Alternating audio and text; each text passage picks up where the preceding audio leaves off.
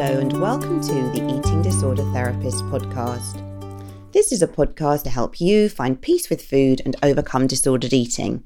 And I'm Harriet Frew, aka the Eating Disorder Therapist. And I'm so excited to be sharing with you all kinds of stories, tips, information and guest interviews to help you on your journey in finding peace with food. So thank you so much for listening today. Now today I have another guest on the podcast and I'm speaking to Keez, who is all the way from Adelaide in Australia. JL is a mother, partner, teacher, speaker, reality therapy certified coach and soon-to-be author. Now JL has recovered from anorexia nervosa and other health conditions, including suicidal depression, chronic fatigue, debilitating migraines, OCD and depersonalization. So she's been on a real journey with her healing. JL has made a full recovery and has been in a good place for many years. And she has now created Anorexia Unlocked, which is an online resource where she shares her learning, her teaching, and has put that together in a package which can be used by other people and accessed all over the world. And she's also soon to be releasing her book. So that's all very exciting. So with JL's approach, she has a strong belief that understanding our life story and the connections with our relationships and the influence on our development all has a great impact in our mental well-being and how we sort of grow up and how we experience our lives. So I'm really interested to be hearing more about what JL has to say and to understand her approach better. So let's get to the interview. Hi there, JL, and thank you so much for coming on the podcast today. Oh, that's great. Thank you very much for having me, Harriet. I'm really excited to share my time with you. Oh, thank you. So, JL, could you tell us a bit more about who you are and what you do? Yes, certainly. Before I begin, though, our discussion, I'd really like to sincerely thank you for including me within your podcast series. Since connecting with you only recently, I'm learning that you provide a wealth of knowledge for those experiencing difficulty with eating disorders, and I've certainly learned a lot from knowing you in the short time that I have. So I'm very honoured to be given this opportunity to contribute to what you are doing. I am JL Keez from Adelaide, Australia. And I've experienced anorexia nervosa for 9 years from the age of 15 to 24. And then I followed on with many more years of experiencing associated illnesses stemming from the damage that I inflicted on myself during that time in the form of chronic fatigue, debilitating migraines, depersonalization, suicidal depression, and OCD. I'm now a certified reality therapy counsellor, an ex-home economics secondary school teacher, and I'm currently enjoying being the director of JL Keez Anorexia Unlocked, my online business for clients experiencing eating disorders. I'm also an author and very proud of the book that I've written and is about to be launched in November. It's titled Anorexia Unlocked, Understanding Your Story Through Mine. I write inspirational poetry and quotes, which I feature throughout the work that I do also. And although eating disorders are the base of the work I pursue, I'm also passionate about the topic how we relate impacts, which I was invited to address at a reality therapy seminar here in Australia a few years ago. And the response I received on that day demonstrated to me an absolute need for this knowledge across our globe. So that's probably central to the work that I do, is really looking at how we relate as individuals and how that impacts our growth and development. And finally, I'm a mum to 2 adult children who are my greatest allies, who provided me with the strength to fight for recovery. So that's who I am. Thank you so much for sharing. Sounds like you've got like a wealth of experience and knowledge to bring today, JL. So thank you. I really appreciate you coming on. So JL, you've been on your journey in overcoming issues with food and body image. So could you tell us a bit more about this journey? Yes, certainly. And I think to best answer this area, I feel it might be beneficial to provide just a little bit more background regarding who I am. So I was born onto a farm here in South Australia, and I lived there for the first 5 to 6 years of my life, and I was one of 4 children. And during my healing years in my 30s, I would find that this was a pivotal time, those first 6 years, There was a lot of childhood damage, which was undertaken during that time, or endured rather, and suppressed until I was in my 30s, and really impacted my growth and development. At the age of 6, I then shifted with my family to Adelaide, where I currently live. And my father had decided to join the religious ministry. And having done so, that resulted then in a very nomadic lifestyle once he completed his studies. As a result of this, I attended many different schools where I experienced a lot of bullying. I was a very high achiever. I was compelled to be the best as well. I was a top athlete and vocalist, and I was very unpopular, lonely, and rejection was certainly the theme of my life. I experienced an extremely controlled and limiting upbringing based on religious beliefs, perfectionism, and being the best within the eyes of society. So my authentic self was certainly very squashed right from birth, really. So it wasn't surprising then at the age of 15 that anorexia nervosa developed, although at that time there was no knowledge or real knowledge about eating disorders and why they existed, or even that they did exist. So what did I do at this time? I didn't count calories and I didn't stand on the scales. I simply ruled out all the foods I saw as fattening. And although the foods included were deemed healthy, in my view, the amount was not enough to sustain my athletic pursuits and nor my day-to-day life. So I found myself changing in energy levels and changing in what I could and couldn't do. The only thing that really maintained in my life at that point was my A standard. Somehow I managed to keep that going. So as I said, at this time, I simply ate the foods I calculated as acceptable, and about once a week, the hunger would be so bad that in the absence of anybody else viewing this, I would binge on any foods that were available to me. Usually, this would be triggered off if I was in a social setting or a group where a buffet-style meal was being prepared and served. So I can recall many times when I would just stash food away into my bag or just eat a lot of food on the spot and hoping that no one would notice. So I can remember on one occasion having 6 smallish sort of fruit pies all in one sitting, as well as all the other food that was there to be eaten. Yeah, so that was basically what I was doing in terms of food. I was leaving out a lot of what I saw as undesirable food, eating what I saw as desirable, and then about once a week stuffing myself with whatever I could get my hands on. This always then resulted in the following day fearing I never threw my food up. I kept it in my body and somehow my poor little body processed it through. But the next day I would vow and declare I'd never do this again because I just felt so ill for the next 24 hours. Looking back now, the triggers for consuming large quantities of food came from hunger rather than an emotional point of view at the time. During the anorexic years, my measure of acceptance was being flat from hip to hip. I did not use scales, as I said before. Instead, I used to look in the mirror and assess myself on looks and my acceptability on what I was looking like. I also lived a life where if I thought anyone was rejecting me, I would immediately stop the associated behaviour. For example, I can remember in my early adult years being in a social setting and I came out from the quiet person that I was and I made a joke or something and I saw what I thought was a disapproving look from a male in the group. So immediately I stopped the behaviour and went back into my shell again. So looking back now, I can acknowledge that I was constantly on alert, judging the responses of others and moulding myself to fit accordingly, and I had become a very clever chameleon. This resulted, of course, in completely losing my identity, and the fear of rejection ran so deep, and somewhere in me I thought that acceptance would eventuate on how I looked and how I changed that part of myself, but it never really worked. I did marry then at the age of 22, and that was when my world really deteriorated. And the marriage wasn't the reason, my health was.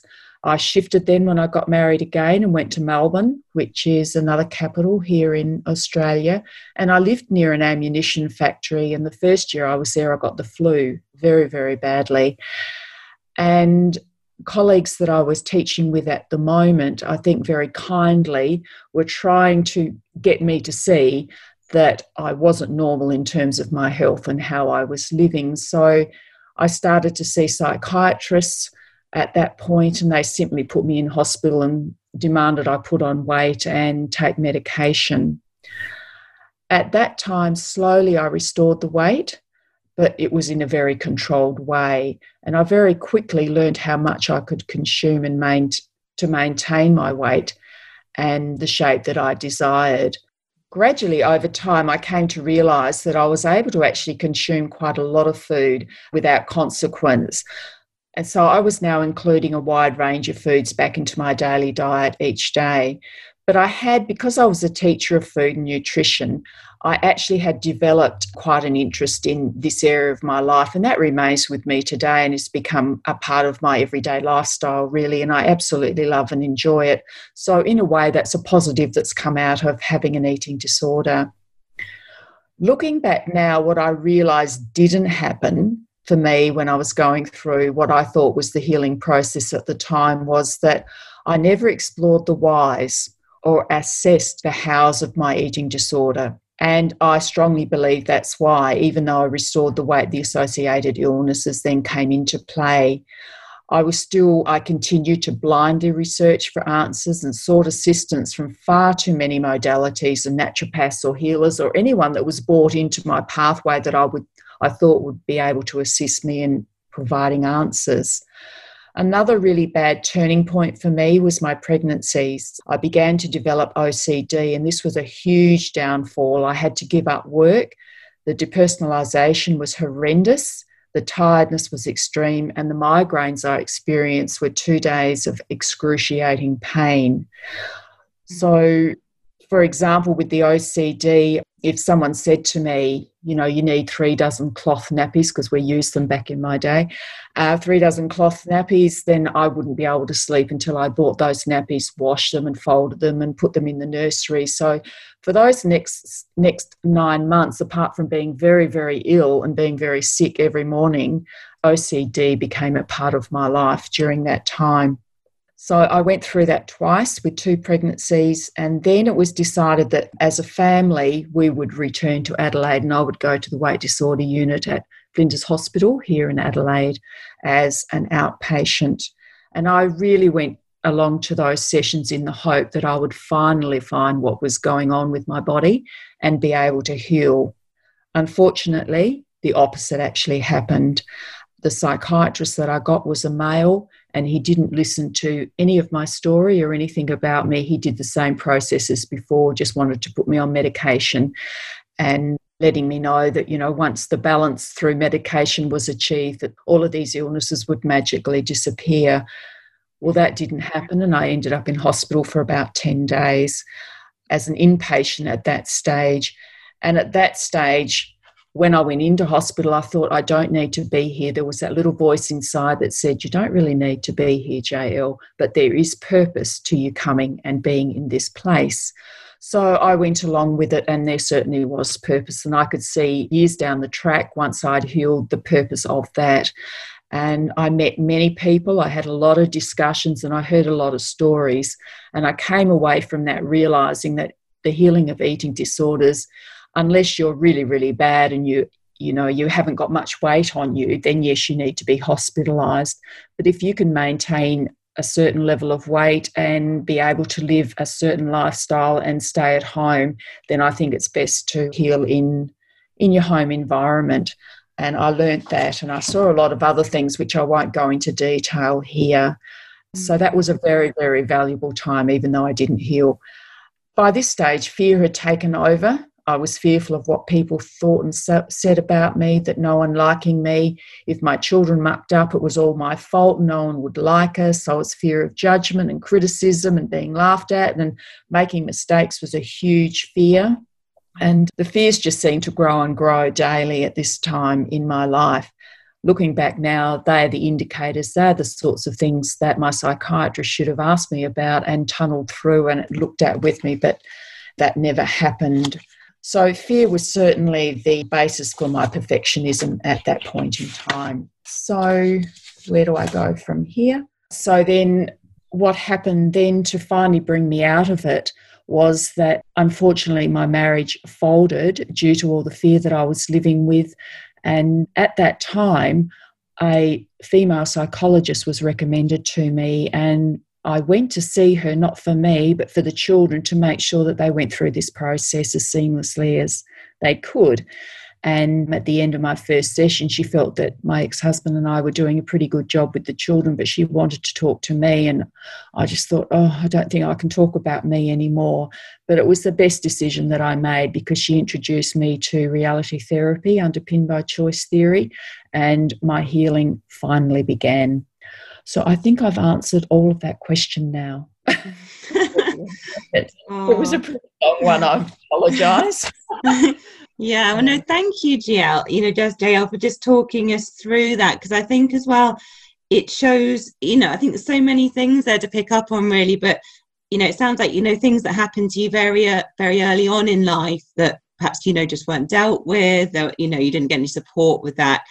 Those things became very buried, didn't they? And, caused you to sort of be in a kind of constant state of fear and stress and, not knowing who you were, not kind of knowing how to sort of deal with your emotions, or you were kind of in survival mode, weren't you? And it sounds like sort of the anorexia and the other kind of things that you're experiencing as well. The anorexia, I guess, was a kind of coping strategy, wasn't it? Sort of through some of that, but then it created, more problems. And it just sounds like you were just in such a difficult cycle, really, I guess, for a long time, where as well you were trying to find solutions, perhaps more through the kind of symptom focus, weren't you? And you said you were kind of given medication, but the thing that was often missing was really looking at the why and like understanding your story and helping you to start to piece those bits together. That's exactly right. And it wasn't until, and this lady's name was Joan, and it wasn't until I met Joan that line of thinking or inquiry was even presented to me. I think anorexia back then was seen as a chemical imbalance within the body, and once we can put the chemicals back in, it'll all be right. But certainly by meeting Joan and beginning to look back over my story and beginning to look at my life, I was able to discover many, many whys as to why anorexia nervosa, followed by suicidal depression and those other illnesses, turned up in my life. They were all illnesses that were screaming at me to say, look, there's something buried very deep here, something in your psyche that needs to be looked at and needs to be resolved for you. So the traumas of having been sexually abused, as well as growing up in a very religious, controlled upbringing where there was a lot of abuse going on as well, and that was verbal and physical abuse, I began to see the damage that had done to my growth and my development, and then ultimately my health. So, yeah, that was what finally did it for me. And by giving me some understanding and some knowledge, I was able then to tease it out, tunnel through each of the issues and begin to change my life and to restore it back to normality. Yeah. So can you tell us, JL, a bit more about this kind of turning point in starting to, really begin the sort of real recovery? Yes, certainly. I'd love to. I've already mentioned that I was divorced, but I'll just step back a little bit. Towards the end, in the last year of my marriage, my then husband had applied for a job in Darwin, which is the north of Australia here. So I'm moving you all across our country today.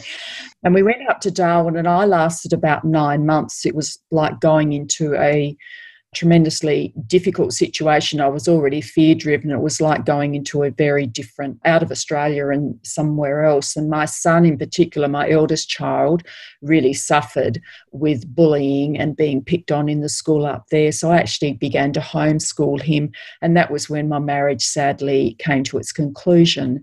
And because we'd kept our home back in Adelaide, I came home with the children in the June of the following year. And so, as I said, that was then when I met Joan, and that was the beginning turning point of looking at and assessing my life and what I was doing with it and why I was so fear-driven and what had brought that about. But another turning point at that stage was I was having a cup of tea one morning with a friend while the children were at school, and we were discussing our lives and how we saw them, and we were aligning with both living in fear and trying to work out why this was our life. And she asked a question at the time, and the question was, JL, do you think there was something that happened that has seen you turn out this way? And maybe it's happened to me as well, I don't know. And immediately I flew under the table and hid, and it just shook. And when I sort of settled down, I came back and I looked at her and she said, I think there might be something underneath all of this. And that's when I said, I think you might be right. And that was the first time that I acknowledged there is more to this eating disorder and more to all of these illnesses than just a body gone wrong, because I didn't feed it properly for 9 years. I mean, that certainly contributed, but there was obviously something else. That then resulted in having a conversation with my mother, and I came away from that very, very puzzled. Some things already weren't beginning to add up and make connections. And because I was working with Joan, I was beginning to grow in the knowledge that my developed behaviour, my thinking, my emotional state, and my physical symptoms were all indicators as to what was really going on for me. Another turning point, I could see that I was beginning to impact my children, and I was learning now about patterns and threads in my own life, and I could see that I was passing those patterns and threads on to my children, and I certainly didn't want to do that. In mixing with my family, now that I was back in Adelaide again, I was becoming very, very aware and very astute at looking at the dynamics of how we all related at family gatherings. And I was starting to highlight a few bits and pieces from my own story and start to make sense of things as well. So they certainly contributed. I also began dreaming, if people believe in that. I had very, very strong dreams that when I would wake up, I'd sort of have to look around me and say, look, where am I exactly? And when I would recall those dreams or talk about them, I'd get very emotional and very upset. So my dreams actually became a very core part of learning about my story and my past. And I got a lot of information through that medium. And that might sound a little weird. It certainly did to me at the time when I was living this, but it happened over a period of time, and it was always true. I always, whatever I dreamed, the truth of it would come about through a conversation down the track, or something happened that I knew that I could rely on the information I was getting through that medium as well. So, yeah, what was the original question? Oh, the turning point. Yeah, just a lot of awareness, I guess, in once I knew about reality therapy and choice theory, just the awareness that that gave me, and also the knowledge of what to actually look at, to begin to look at my wants and my needs and my belief system and my value system, and how out of line the authentic me was with how I was actually living. So, yeah, I think that answers your question. Yeah. And of course, I was very, very tired. I was very depersonalised and living this huge fear. Oh, and that's right. Another turning point, the other one was sitting down and finally owning up to a dear friend at the time, and our children went to school together. And I just broke down. I said, I'm done. I can't live like this anymore. I need to share with somebody what I'm doing. And I'd known Julia for a long time. I sang at her wedding. And so I felt I could confide in her and her not judge me. And it was through that conversation that I realised that I certainly approached life in a very different way to the norm. So it was all of these indicators and these points that saw me really want to overcome those issues. Yeah. Sure.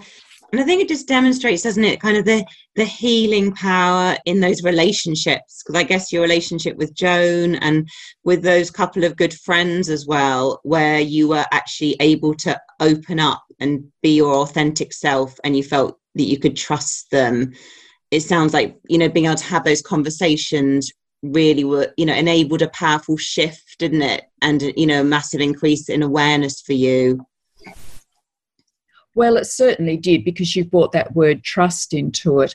And when you have the sort of background, this is what I was beginning to learn, when you've been abused to the degree that I was, trust just goes out the window, and you carry that mistrust with you all through your life, and you really start mistrusting everybody. So yes, the right people were brought in at that time in the form of Joan and Julia and my other friend Vicky. They were certainly very trusted friends that I knew I could tell them, look, I think I'm a bit dippy, I'm turning into a bit of a loon, and they wouldn't judge me. They would just listen and then, give back feedback to me, which was very, very valuable at the time and really helped me begin to get back to who I was as well, because they were authentic people and I could rely on. So, yeah, exactly what you've just mentioned. Yes. Sure. No, the power of relationships, of trusted relationships.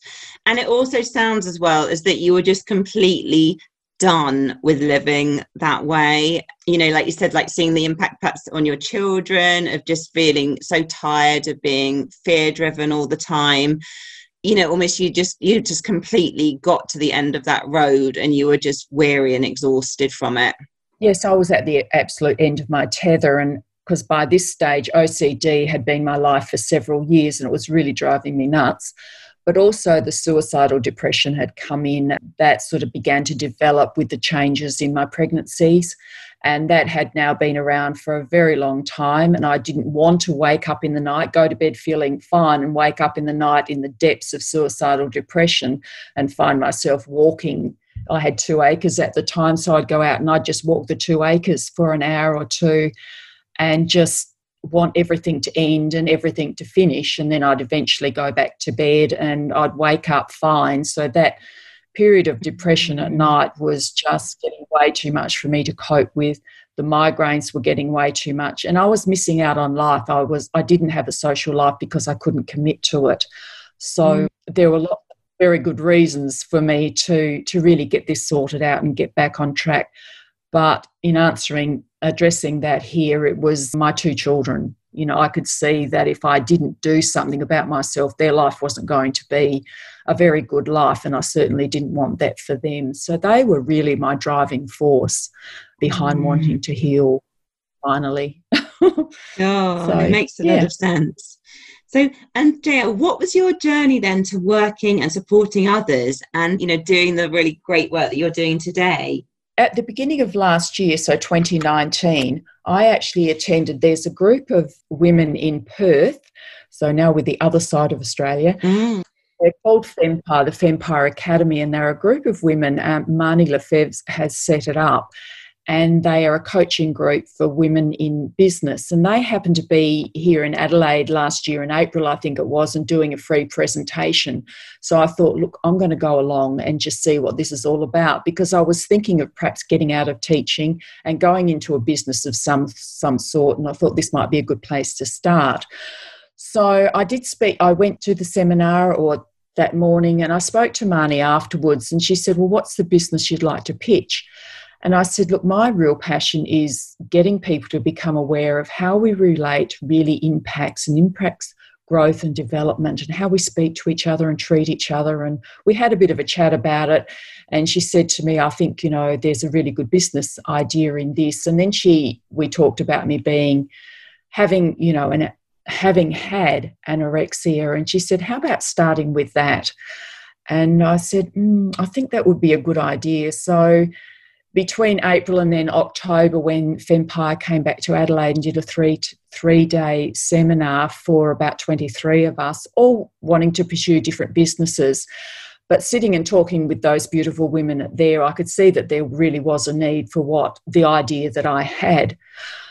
And then I went off and I had a look into what was available for eating disorders in this day and age. And I found some disturbing statistics, which I'm sure you would have similar, in the UK.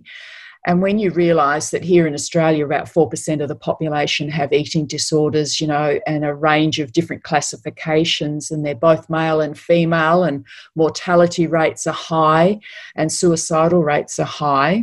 And it is a really serious mental illness.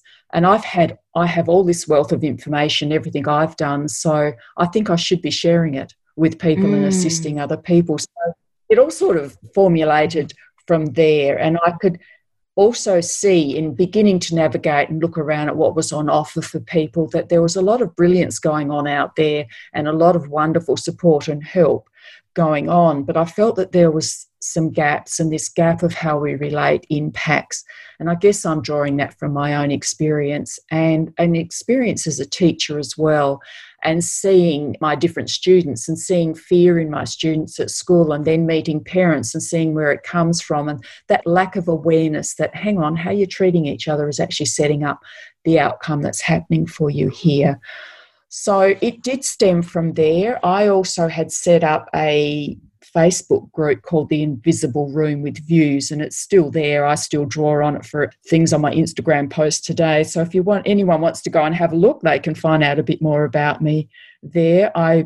This was a page that I set up to share my poetry, my wisdoms, and I was encouraged to do this by friends around me.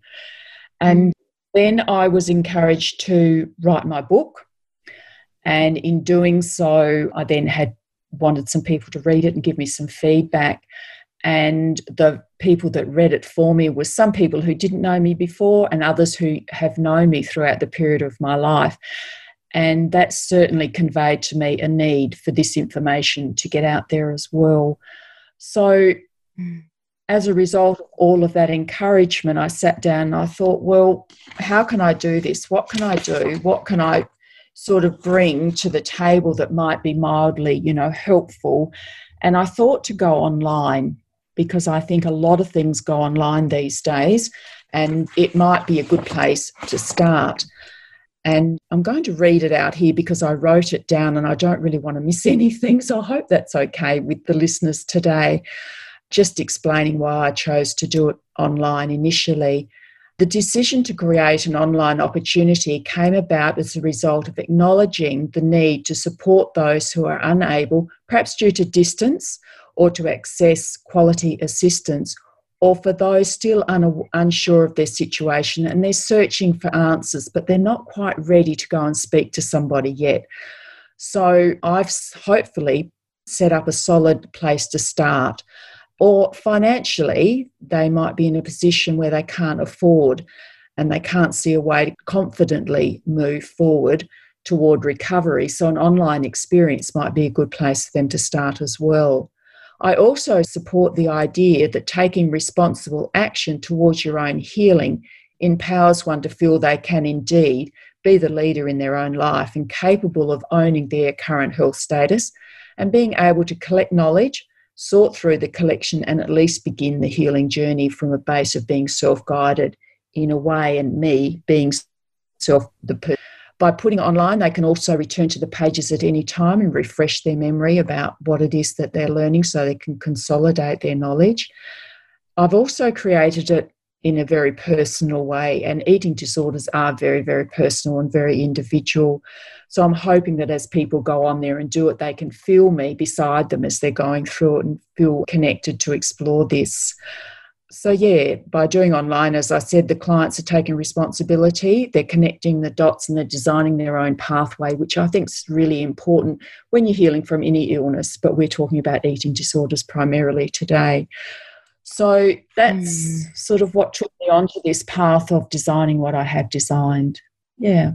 It sounds fantastic. I think more and more people are looking for online solutions, aren't they? And I think particularly with the pandemic as well, it's kind of pushed us all much more in that direction as well.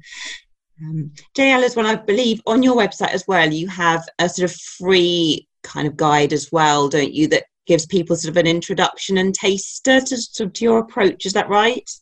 Yes, I do. Yeah, regarding the online opportunity I've created, I feel the best fit for the listeners today or anyone, starting out would be to begin with that free program. And I've called it Anorexia Unlocked, Discovering Your Whys, as I see this as a wonderful starter program designed to step clients through a process of self-discovery and understanding while providing a strong knowledge base as to what an eating disorder is all about. So I do try and encompass all areas that are impacted so that by the time they get to the end, they have almost a total understanding of the different areas that need to come into play that they need to learn about and grow through so that they can heal. And this free program is then foundational to then the main program, which I called Anorexia Unlocked, Exploring Your Whys, Assessing Your Hows and Designing Your Outs, as well as the other programs written to fully support the entire healing journey. So, yeah, thank you for acknowledging that and bringing it up. Yeah, and I just think that would be a really, really great place for anybody to start who's wanting to wade themselves through, how do I do this thing called healing from an eating disorder? Yeah. Well, thank you, JL, because it sounds like, such a fantastic resource. And I love the way that I can imagine if I was doing it, actually, I would be really feeling you alongside, because you've obviously done that deep work, haven't you? And I think you have that real empathy and understanding of what it's like to be in some of those very dark places. But there is light, isn't there, at the end of the tunnel? And, you have faced a lot of dead ends, but you've also come out the other side, and you are in the, as we all are, in the process of healing. Yes, that's right. And I guess the other thing that I'd like to add, just as you were saying that, it came to mind that throughout the programs that I have written, I do share parts of my story to support the text that I'm giving or the information I'm getting, to sort of give them a view of, okay, this is the text and this is how it relates to real life. And I do put a lot of my poetry and inspiration through it as well. So it's sort of a user-friendly, sit down, let's have a chat, let's look at what's happening for you type outline. And I've done it deliberately like that in a hope to see people be able to relate and feel quite comfortable and confident in what's unfolding on the screen for them. So, yeah. Sure. And I guess that sounds like, obviously for you, the relationship part is so key, isn't it? And it's been such an important part of your healing journey. So it seems just really natural and appropriate that you would be sharing some of that, I guess, to sort of add and support to that process. Yes, and I think you're picking that up, and probably, hopefully, the listeners are as well. As I said before, my main core of what I'm doing is to really encourage people to look at the relationships that they're in and the impact that they're having, and perhaps the changes that need to come into play so that eating disorders or any other mental illness doesn't eventuate. It's an area of education, I think, that's lacking across the globe, and I'd really like to highlight it and bring it to the foreground. As I said, when I spoke about it a few years ago, it certainly brought a lot of tears into the room and a lot of conversation around this particular topic. So I'm glad that you've picked up that that's my main bent and the thing that I bang on about, Harriet. Yeah, no, I'm with you though. I think I kind of believe that too. I think relationships are fundamental, aren't they? And I just think of my own recovery, and relationships have been so integral to that. As I've got to know you through your Instagram posts and your stories, and through listening to your other podcasts, and I only said to my partner today, I said, I think this Harriet from the UK and I are on the same page. We think very alike, because you've done recent things on emotions and their contribution, and your thinking and the power of thought, and that's what I go on about. And I think we're very aligned, along that line of healing and that contribution to us healing as well. So yes, agreed. So JL, you use poetry a lot, don't you, as a way of creative expression, as part of the healing process. And I know that there's a poem that you maybe wanted to share. Would you like to do that for us? Yes, I would like to do that. This is something that happened to me towards the end of my healing. All of a sudden, I just wanted to write poetry. I would get one line, and next thing I'd write the whole poem. I remember I wrote 12 in one day once. It drove me nuts. And I was going to bed. It was about 11 o'clock at night. I got this line, and I went, no more. But I knew I had to write it. And actually, that one's called Enter Stage, and it's in my book, and it's my favourite one. But this is the one that I think is pertinent for what we've been discussing here on your podcast today, Harriet. And it's called When a Child is Born. When a child is born, marvel at the beauty, be intrigued by who they will be, nurture the needs as they present. Watch for indicators as to what will be defining characteristics, attributes, interests, likes, dislikes, personality traits. Get excited that you are the privileged one witnessing this soul progress. Support the inherent aspects that together complete this child. Unconditionally accept. Do not demand, scold, condemn, disapprove, criticise. Instead, gently show them the way with loving approval. Help them celebrate the uniqueness they represent. Allow them to fall down and learn. Their strength will grow from here. Do not call them naughty. How do they know? Guide this child to know. And when the child is all grown up, be glad you know who they are, not who you made them be. And for me, that supports a lot of what we've been talking about in regards to relationships and the impact relationship has on growth and development. And I guess that one came about from my own story, but also watching my children. I went through a huge turnaround in the way I parented when I went into choice theory. And thank goodness I did, because I don't think I'd know my children today. I was very controlling.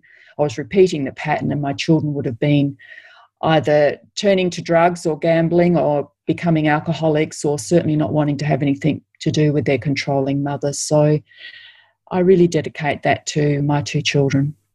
Thank you for letting me share it. Oh, well, thank you so much for sharing that.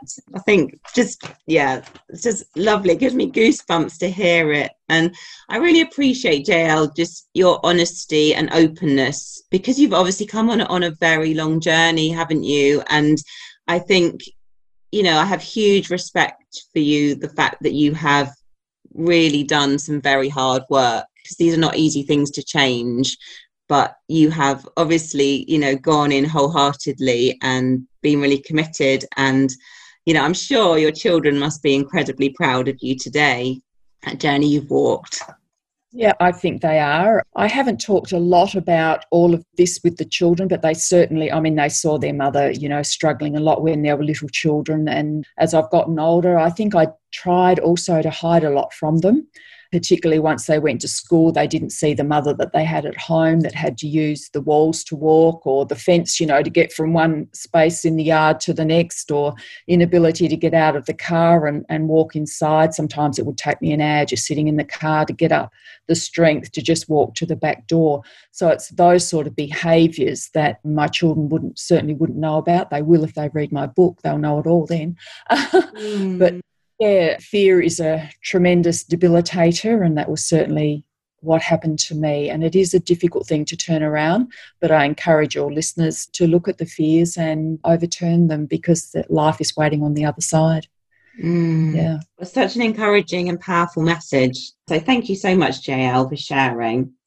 That's all right. So we just move on to a lighter note just for the last three questions. Yeah. Because the listeners are always intrigued by these questions as well. So could you tell us, please, what would your last supper 3-course meal be? Well, I've come to really like gnocchi, and even though that's probably not traditionally an entree for a meal, I really like gnocchi.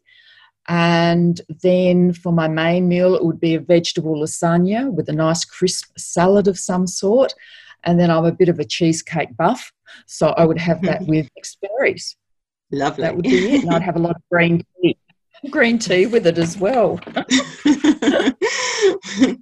And do you have a favourite quote or mantra? I don't have it from anywhere else. I have it from me, and I guess it's the one that supported me through my days of healing, because it was what I really had to work on. And it just goes, I am loved and liked for who I am. Yeah, and I still use that mantra. I feel myself becoming a bit disconnected or a bit disconcerted with something that's happened, that just comes into mind. I'm loved and liked for who I am. Yeah. So back to that kind of really being authentic, isn't it? And, being in touch with getting your identity back, isn't it, really, of who you are and your deepest values, and being able to live your life in that way. That's right. Absolutely. And can you tell us about something about you that may surprise us? I've already probably alluded to it. There's a couple of things that come to mind. I referenced earlier in our conversation the power of dreams, and that's something that not a lot of people know about me. Be real. If I want to know something or get an answer, I just ask and they play out in my dreams. I actually dream about other people and their lives and what's happening for them. And that was very, very powerful through my main healing years, to the point that my son would get a bit upset. He'd put me sideways and say, "Mum, do you already know?" And I'd have to feign it sometimes and make out that I didn't know, but I knew all of his results, his year 12 results, his guitar results. I knew every result that he got because I would see them in my dreams. So that's something that I don't share with a lot of people, and I'm taking risk, I guess, here today, because I think people look at you sideways a bit, and I would have been one of those sideways lookers at one stage. But the power of dreams, and particularly source of information in healing, I just support wholeheartedly. Sure. Well, thank you for sharing that.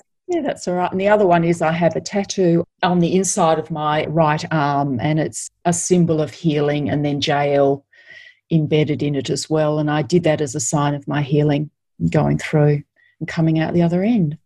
So there you go. You don't know that. You can't see me.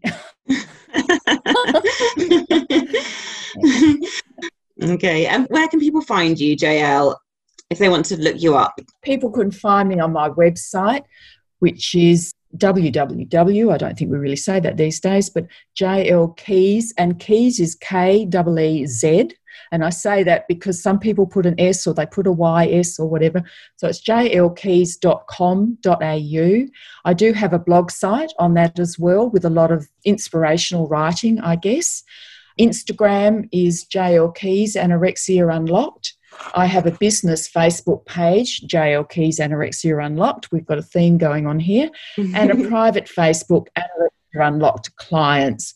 So, and then my book will be available through Amazon probably sometime in November. So that's how people can connect with me and learn more about me if, they think I could be of benefit to them. So, yeah, that's it. Okay, wonderful. Well, thank you so much, JL, for coming on the podcast today and for sharing your story and, that your journey. I think is such an encouraging and inspiring message that you're giving out. And I know it's going to help many people to listen to this. And I'm sure many people will also want to find out more. So thank you very much. No, thank you, Harriet, for the opportunity. I honestly really, really appreciate it. And I'm really enjoying getting to know who you are. And I love all your Instagram stories and that because they're so creative. So I always look forward to seeing them. So hopefully we'll have an ongoing association. Oh, thank you, JL. Much. And a lot of Percy Pig kind of stories recently. Yes. So I hope you enjoyed this podcast interview just as much as I did, and do go and check out JL's details in the show notes. If you're not following me already, do seek me out on Instagram at the Eating Disorder Therapist, and for weekly blogs to your inbox, do sign up at rethinkyourbody.co.uk. Thank you so much for listening, and I look forward to sharing another podcast episode with you very soon.